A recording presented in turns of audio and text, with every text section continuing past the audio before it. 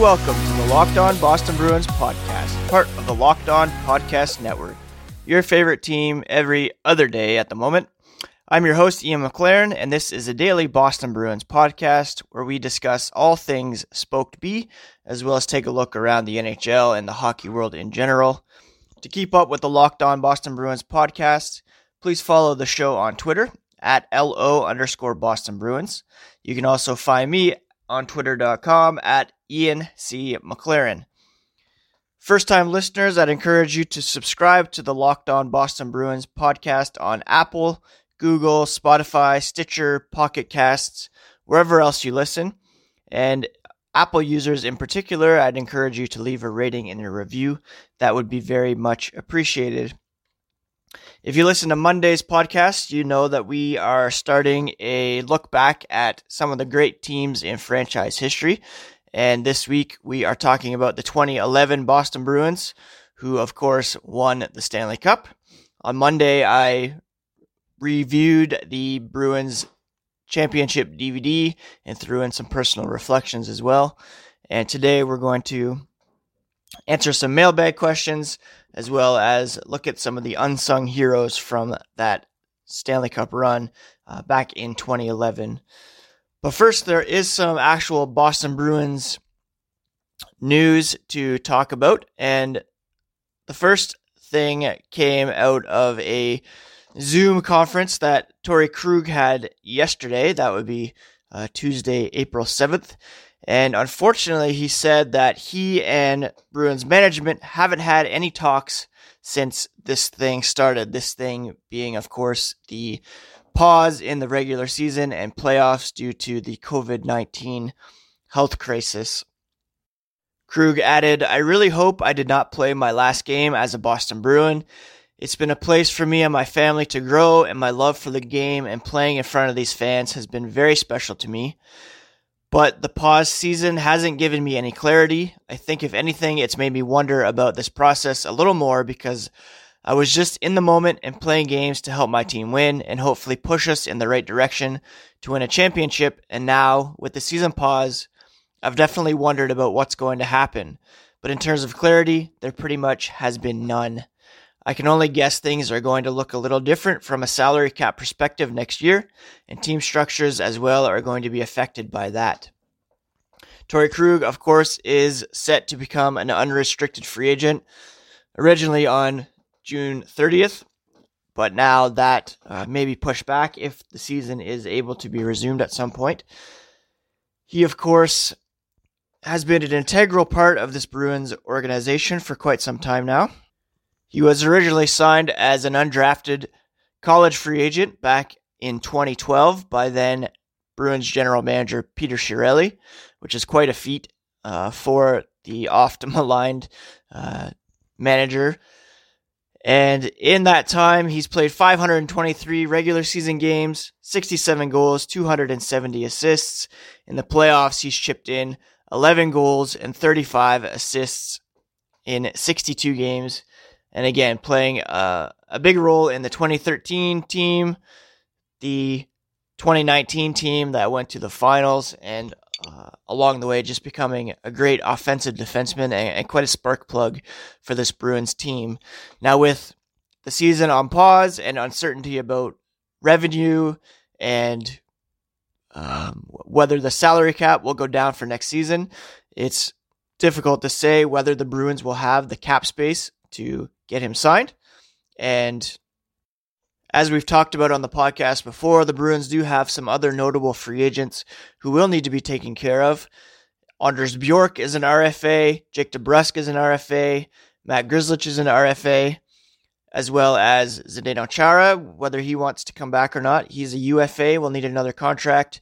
Joakim Nordstrom is a UFA. He's been a valuable member of the fourth line, although it wouldn't be a big deal to walk away from him as there are some guys coming up. And then Yaroslav Halak is also a UFA, as is Kevin Miller. So those are some decisions that Don Sweeney will have to make. I would assume that perhaps Halak, Miller, and Nordstrom could be candidates to be, kind of not tossed aside, but walked away from, if you will. And then any money that's left will be given to the RFAs and Krug. So yeah, it's disappointing to hear that there has been no real progress during this time. Everybody's kind of waiting to see what's going to happen, but it seemed like it would have been a good time for the Bruins and Krug to at least discuss the parameters of a deal and see what each is thinking. But again, the cap space issue may be something that is holding them back at the moment right now. The other big story for the Bruins kind of revolves around Bruins of the past, and it's a story that came out last week in relation to the trade of Joe Thornton to the San Jose Sharks. It all started when former NHL executive Brian Burke was on Twitter doing a bit of a Q&A for Sportsnet. And he said, "I tried desperately to get Joe Thornton to Anaheim. I thought we beat the offer that got accepted." Burke said he proposed to Mike O'Connell, who was the Bruins GM at the time, that he would protect 5 Ducks from the Anaheim roster, and O'Connell could take whoever he had ranked 6th, no restrictions, and then Burke said he'd add another roster player, a prospect, and a first-round pick. And he said, "I'm still bitter that we didn't get him." Then in a story posted Tuesday on The Athletic, Mike O'Connell rebutted that story, saying it was fabricated. "No such offer was made to me, and I never informed Anaheim of my intentions to trade Joe Thornton." Which, if that's true, and Burke was willing to do that, then that's another bad look for O'Connell, who already looks bad for the deal that he did pull off, which was Thornton to the Sharks for Marco Sturm, Brad Stewart, and Wayne Primo. Unfortunately, O'Connell added, certain personalities never let the truth get in the way of their ultimate goal, self-promotion. Brian Burke took exception to that comment, and he appeared on ESPN's Ice podcast just yesterday, saying O'Connell's comments were unfortunate because Mike and I were friends once. Burke said O'Connell was quite upset and actually called him last Friday to claim the exchange never happened. Burke said he told O'Connell, "Hang on a second, I can see if you're saying I got a detail wrong. Maybe it was 6 players I protect. You're telling me this never happened? That's your answer?" And O'Connell said, "Yeah, you fabricated this." Burke retorted, "First off, I wish we were in the same room. If you're calling me a liar, I wish we were in the same room.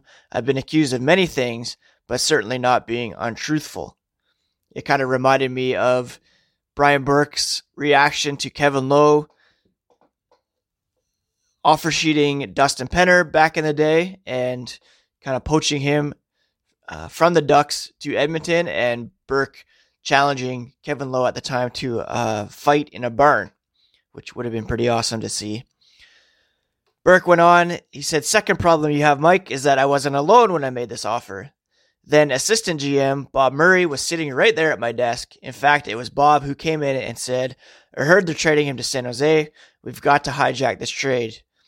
Let's protect 6, Burke said. And then Murray retorted by saying, "Let's make it better than that. We'll protect 5.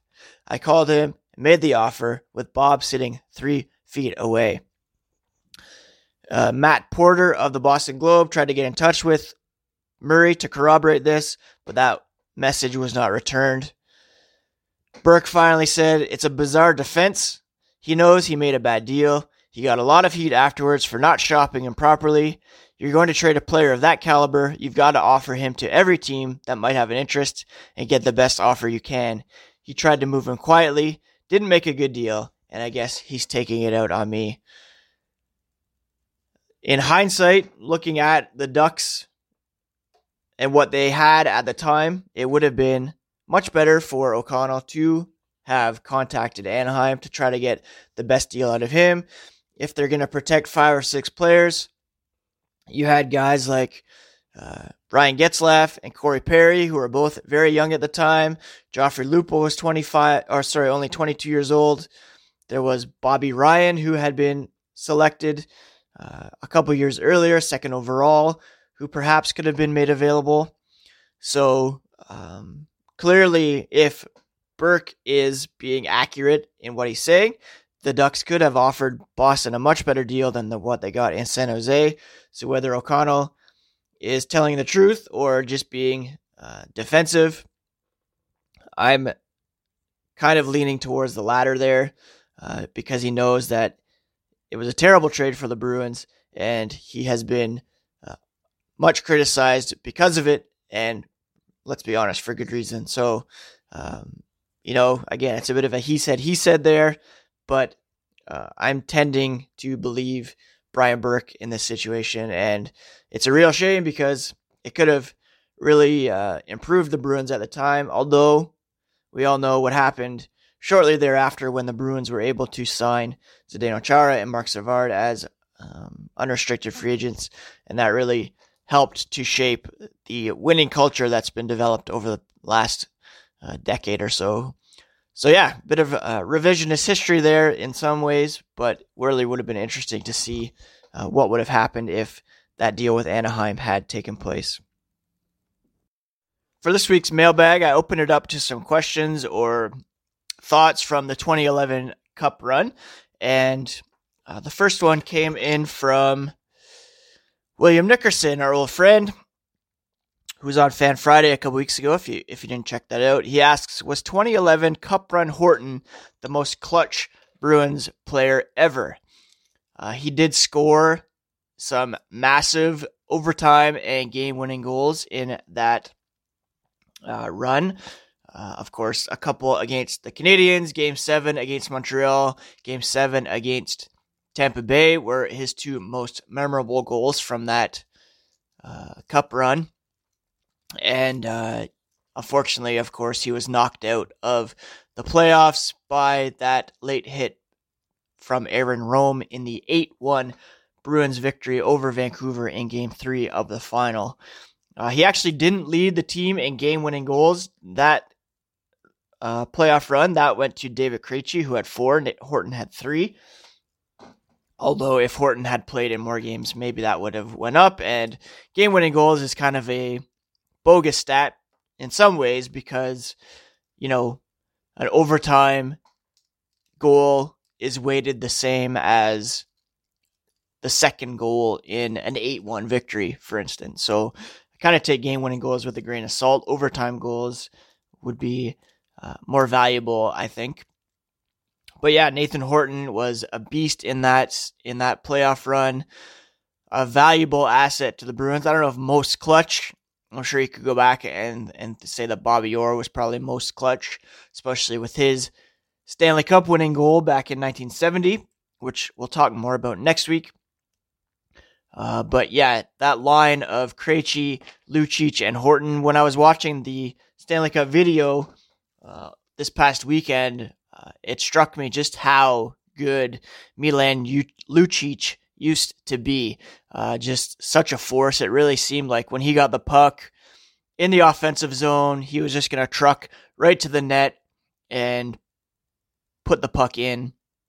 It's unfortunate to see how he's kind of fallen off in recent years, but peak Lucic was a beast to be sure, and that line was a special trio for sure, and it was cool to see them back in the bye week on vacation together. There was that picture of Lucic, Horton, and Krejci back together again, so obviously they still keep in touch and are still buds, which is really cool to see. That was a really great line for the Bruins, to be sure. William Nickerson also asked, what was the question? Which series is more pivotal to the Cup run, the Canadiens or the Flyers? That's a great question. The Flyers series was important, obviously, because of the way they lost to the Flyers the year before. In 2010, as we all remember, the Bruins were up 3-0 in that series. It went 7 games. They were up 3-0 in Game 7 and then ended up losing. And so to be able to come back and sweep the Flyers in 2011 was massive, just in terms of, redemption, shedding that kind of, what you would call it, ghost from years past. Claude Julien, after that series, he said, it's something that has been hanging over our heads for a year. You need to take time to appreciate what you have done, and at the same time, you have to stay focused because the toughest games are yet to come. So, yeah, he obviously acknowledged how important it was to beat the Flyers in that fashion, but also, acknowledging that it was only 2 rounds that they had won up to that point. The Canadian series, I think, was pivotal just in terms of setting up their mindset going forward. The Bruins obviously had 3 Game 7s to win that year, and the fact that they went down 0-2 to Montreal after losing 2 games on home ice to begin the playoffs, that's, potentially demoralizing, if not, just impossible to overcome, seeing as you don't expect to go on the road and win 2 more games and bring it home. So the fact that they, went down 0-2 after losing those 2 games at home, were able to come back. And then, there were other comebacks in that series. It could have gone either way. Tim Thomas said it was the most even series he'd ever played up to that point. That really, I believe, was pivotal in terms of their mindset going forward. So when they lose Game 1 to Tampa Bay, have to go to a Game 7, drop a 3-0 lead in Game 5, I believe it was, along the way, and then go, into Vancouver, lose 2 games to Vancouver, and have to win 4 out of 5 in the final. The fact that they were able to overcome such a huge rival in the Canadiens in the first round like they did, I really think that helped their mindset going forward, and for them to think, no matter what happens, we are still in this until the final buzzer sound. So I really think that was pivotal for this team. The last comment it's not a question, but it came from Nick Lanciani at Lancy53. He says, a lesser-known moment is when I spoke a Michael Ryder goal into existence from all the way in the second to last row of Game 3 of the final to make it 8-1. Nick, I'm jealous that you were at that game. I can't imagine what it would have been like to be inside the Garden for an 8-1 win in the final. And secondly, thank you for your service to inspire that goal. Michael Ryder was tweeting through the Bruins account last night, watching a game on NESN, and he was huge in those playoffs, to be sure, and glad that the great people of Newfoundland were able to celebrate a Stanley Cup win with him as a result. Let's finish off with some news and notes from around hockey and the NHL as we wrap up today's podcast. First of all, a very cool story from over in Switzerland. Florence Schelling, who played net for the Swiss women's team. She's only 31, and she's the first female GM of a top-level men's hockey team after being hired today by SC Bern. The statement was, Florence will be a pioneer, probably worldwide. She's young, fresh, and she'll bring a new perspective and break up existing structures. So very cool news out of Switzerland. Bern is a very nice city. I was able to visit there several years ago, and I know she'll do a great job leading that team, where a lot of former NHLers have been over there as well. On the NHL front, Commissioner Gary Bettman finally admitted that finishing the regular season might not be possible. He stressed many options are still under consideration for the resumption of play after this pause, including neutral sites if teams aren't allowed to play in their home arenas. We already know that cities like Montreal and Toronto have limited public gatherings into July at this point. It could take at least 3 more weeks for clarity on how the pandemic will affect all 31 NHL markets. There has been talk in recent days of neutral site games in North Dakota, Manchester. I would be surprised if they're able to get in any regular season games at this point, considering events, into June, July are already being canceled. So it's likely that at the moment we're only looking at possible playoff games. Pierre LeBrun of the Athletic reports it's very unlikely the league would consider just one neutral site because it won't work really to get all those people into one small town in order to host 16 teams for a playoff scenario. So there's up to 4 locations being considered for 16 teams, maybe even 8. But again, it's very early in those discussions as to how and when playoff games could be played. Speaking of COVID-19, a third Colorado Avalanche player tested positive for the virus. He's in self-isolation and hasn't had close contact with teammates or team staff in recent days. The league has had 8 players test positive for the virus, 3 members of the Avalanche and 5 Ottawa Senators. So it's being limited to those 2 teams at the moment, but still concerning nonetheless. Speaking of health issues, our thoughts and prayers are with former Boston Bruins Colby Cave, currently with the Edmonton Oilers. He underwent emergency surgery in Toronto to remove a colloid cyst that was putting pressure on his brain. He remains in a medically induced coma. It was not the result of COVID-19 or any accident, just something that happened, I guess. And, very scary situation for Cave and his family. A lot of NHL teams and players, including Bruins, were sending out messages on social media yesterday in support of Cave and his family, and we hope that he's able to make a full recovery. Speaking of former Bruins, I mentioned Lucic earlier. He was involved in a trade last offseason between the Oilers and the Flames, and the Flames would have received a third-round pick if Neal had scored at least 21 goals this season, and Lucic had netted 10 or fewer goals than Neal. James Neal scored 19 goals before the games were paused, and Ken Holland said it's his understanding that if things don't change, they'll keep the third-round pick. So that's one offshoot of games not resuming and, the regular season not finishing off as planned. Another good news piece just to finish off today's podcast.